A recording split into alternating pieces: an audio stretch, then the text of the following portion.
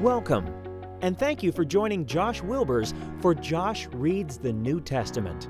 I'm Brian S. Atwood.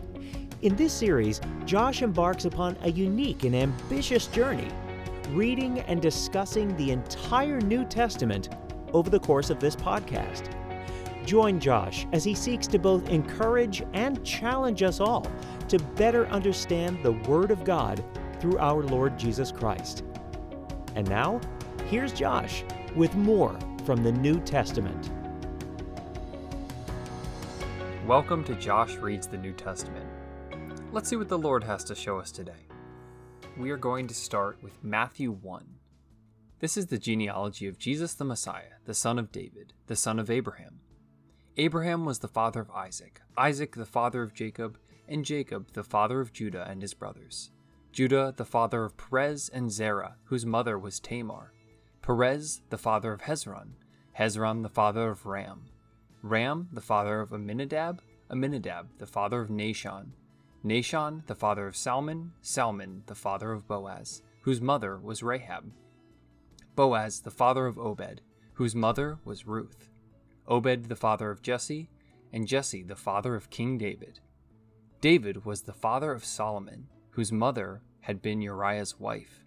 Solomon the father of Rehoboam, Rehoboam the father of Abijah, Abijah the father of Asa, Asa the father of Jehoshaphat, and Jehoshaphat the father of Jehoram, Jehoram the father of Uzziah, Uzziah the father of Jotham, Jotham the father of Ahaz, Ahaz the father of Hezekiah, Hezekiah the father of Manasseh, Manasseh the father of Amon, Amon the father of Josiah, and Josiah the father of Jeconiah and his brothers at the time of the exile to Babylon.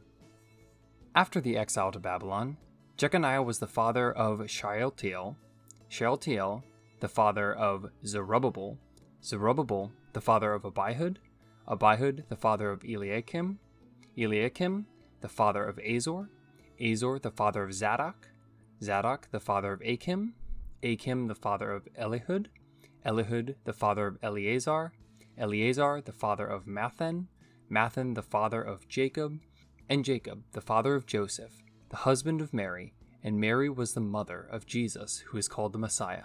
Thus there were 14 generations in all, from Abraham to David, 14 from David to the exile to Babylon, and 14 from the exile to the Messiah. This section's pretty interesting because it goes through a ton of different names, and depending on how Bible literate you are, each of these names kind of triggers a different story or memory to you. Some major ones is Rahab, who was a prostitute that is in the line of Jesus, to kind of point back to the idea that it doesn't matter who you are necessarily, but when you trust in Jesus and you trust in his provision, what he can make of you.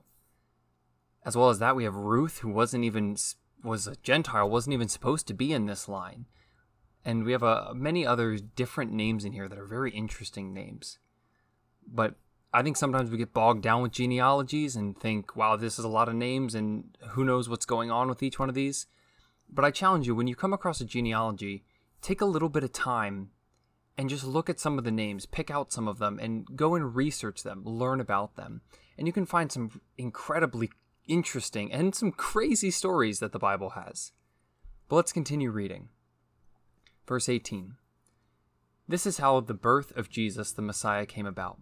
His mother Mary was pledged to be married to Joseph, but before they came together, she was found to be pregnant through the Holy Spirit. Because Joseph, her husband, was faithful to the law, and yet did not want to expose her to public disgrace, he had in mind to divorce her quietly. But after he had considered this, an angel of the Lord appeared to him in a dream, and said, Joseph, son of David, do not be afraid to take Mary home as your wife, because what is conceived in her is from the Holy Spirit. She will give birth to a son, and you are to give him the name Jesus, because he will save his people from their sins. All this took place to fulfill what the Lord had said through the prophet.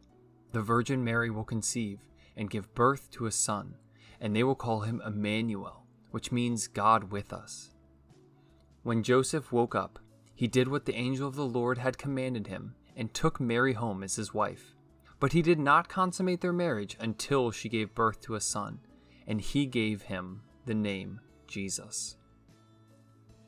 This section following immediately after the genealogy, I think, is just kind of a great tie-in to the beginning of the New Testament here.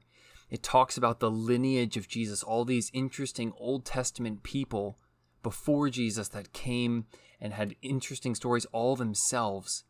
But then we get to how Jesus came about, and that he wasn't just some creation by two humans, but that he was by Mary, who was pregnant through the Holy Spirit, that it was a God-ordained baby.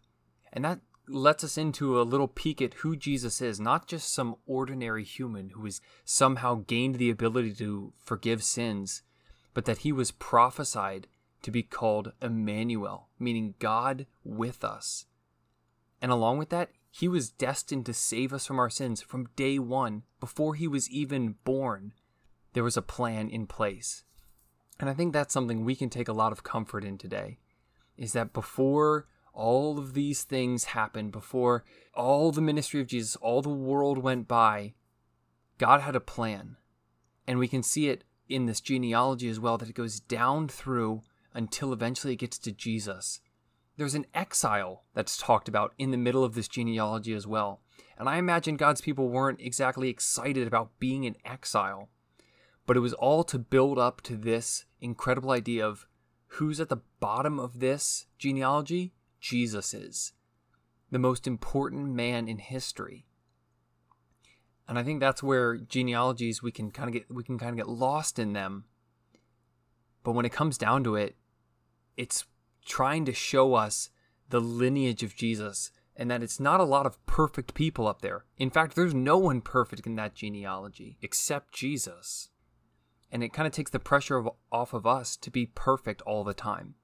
We don't have to be perfect, but when we can trust in the one who was perfect, who sacrificed himself for us, it's quite the gift. Something we can't get from anywhere else. And I think this is also an important reminder to each of us that no matter where you came from, whether good or bad, it is up to you to be something and to make something of yourself. And the way to truly do that is to trust in Jesus as your Savior. And it doesn't matter what's in your past. We have prostitutes, like I mentioned earlier. We have people that went through some terrible hardship, and they're still counted in the genealogy of Jesus and referenced purposefully to show that it's not about you, but about him. As always, thanks for listening, and I hope you learned something and grew a little closer to God today. God bless. Have a great day. Thanks for listening to this episode of Josh Reads the New Testament. We hope you learned something new and grew a little closer to God today. If you liked what you heard or want to learn more, check out other episodes on Spotify. You can also contact Josh directly at joshreadsthent@gmail.com.